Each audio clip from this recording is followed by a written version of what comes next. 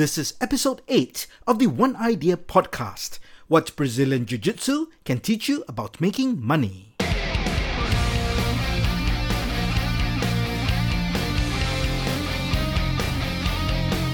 This podcast is produced by Evolve and Adapt, a certified management consulting and digital implementation firm based in Singapore and Malaysia.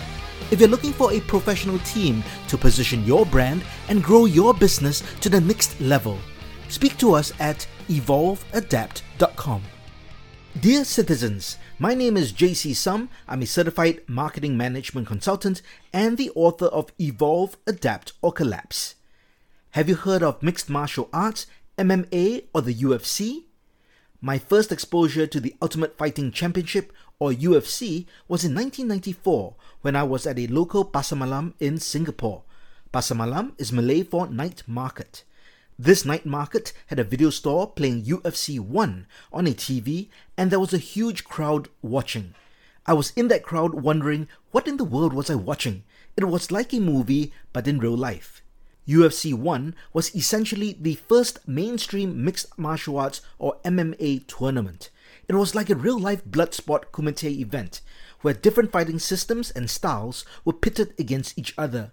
Behind the scenes, the motivation for presenting UFC was to showcase the Gracie Brazilian Jiu-jitsu system to the world. The Gracies are a legendary family from Brazil, and the modern BJJ system was first developed by the Gracie brothers around 1920 and passed down to subsequent generations. So the whole point of UFC 1 was a marketing move to showcase the BJJ system. The chosen brother to represent the Gracies in UFC 1 was Royce Gracie, spelt Royce. He was not the best or the biggest Gracie fighter, but they wanted to show that a smaller fighter could beat bigger fighters with BJJ. Ultimately, pun intended, the marketing gamble paid off. Royce ran through the Ultimate Fighting Championship tournament and beat 3 opponents, all larger than him, in one night to win UFC 1. He would repeat the feat the next year at UFC 2. Brazilian Jiu-Jitsu got the global exposure and rise in popularity that was intended. Today, every MMA fighter on the planet will train BJJ as one essential part of their skill set. The reason why Royce and BJJ won was due to the effectiveness of the BJJ style against most other traditional martial arts that employed striking. Most popular martial art forms at that time relied heavily on striking, which is boxing and kicking, while BJJ focused on avoiding strikes and combining grappling, takedowns, and submissions. So essentially, while everyone was trying to punch and kick, Royce would tackle them to the ground and choke them up or lock up their arms. Generally, in a fight, with all things being equal, the bigger opponent will always win. But if one executes a game plan that removes your opponent's advantages, one can be victorious. Royce's strategy against his opponents in UFC was essentially a flanking move. His opponents were most dangerous when they could punch and kick. He removed those advantages by grappling them to the ground so they were on their backs. It is very tough to punch and kick while lying on your back. The concept of the flank is taken from military warfare and applied to marketing as a strategy to sidestep the competition to take an offensive advantage or gain market share. The marketing flank can be applied to a business or an individual to make money. In Jack Trout and Al Rice's book, Marketing Warfare, they discuss specific marketing tactics based on their positioning concept and strategy. In an overly simplistic view, it can be very loosely perceived as doing the opposite of what the competition is doing. In marketing, going head-to-head with the competition is never a good idea. All parties generally take big hits even if one comes out on top. It is a drain on resources, time, brand name, and morale. Sticking with the martial arts analogy, Jackie Chan or Chen Long made a classic flanking move to stand out from the rest of the kung fu action stars and stuntmen. He often recounts his approach to differentiate himself in the 70s at the beginning of his career. In the era where Bruce Lee was reigning supreme by bringing Asian martial arts to mainstream movies and pop culture, everyone was trying to be Bruce, resulting in multiple clones or wannabes of the master. Jackie flanked everyone by doing the opposite of what Bruce Lee did. While Bruce was the tough action hero, Jackie always portrayed himself as the often hapless and reluctant hero. Bruce Lee always kicked high to show off his skills and flexibility.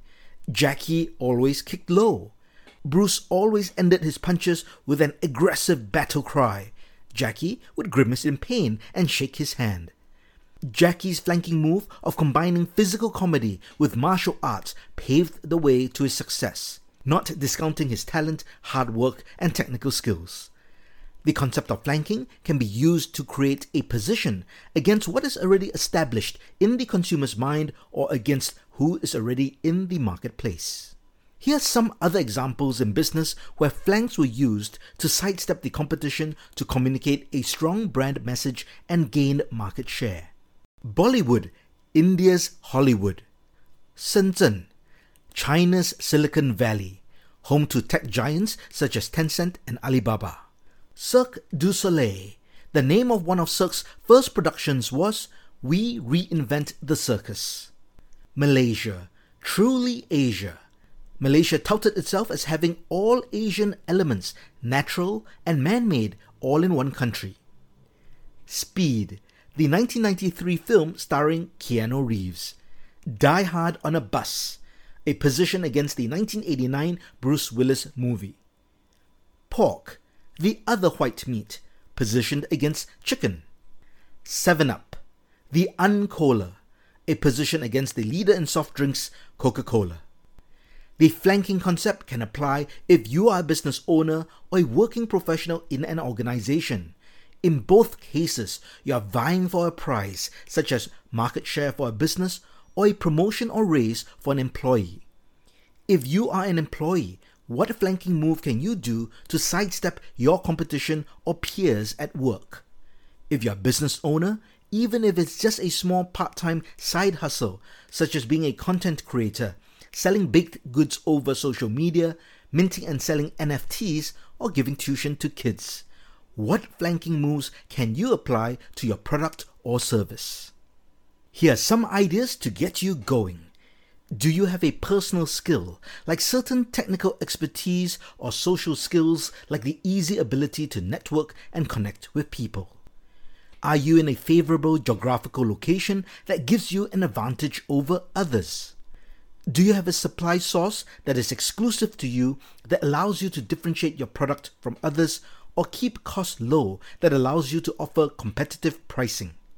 Do you have certain physical attributes that make it easier to do certain things better than others? Do you have a physical appearance that is very different from others who are doing the same thing? Do you have a unique education or professional experience that you bring to your industry that is uncommon? That may give you a different perspective on how things can be done, resulting in different approaches that are fresh and have never been seen before. Do you have a skill set that you have developed from a hobby or sport that can be applied to business or your job? We all have the ability to flank our competitors, but it requires thought and an objective assessment of your own strengths and weaknesses. Just like DNA or a fingerprint, each individual has a specific combination of experience, knowledge, talents, inherent attributes, education, value system, and perspectives. These form a mix that is unique to each person, just like DNA or a fingerprint. Outflanking your competitors can save you time, money, and energy, which can be better spent on improving yourself or your products or services. So flank and conquer the world.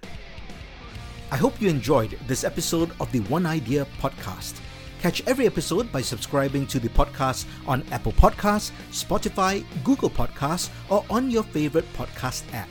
Just search for One Idea. ONEEYEDEER. As you know, a podcast needs listeners' reviews to grow, so please leave a 5-star review on Apple Podcasts. This ensures we can keep this podcast free forever. Check the show notes for details. If you'd like to learn more about the podcast, myself, or our consulting firm, head over to oneideapodcast.com. My name is JC Sum, and this has been One Idea.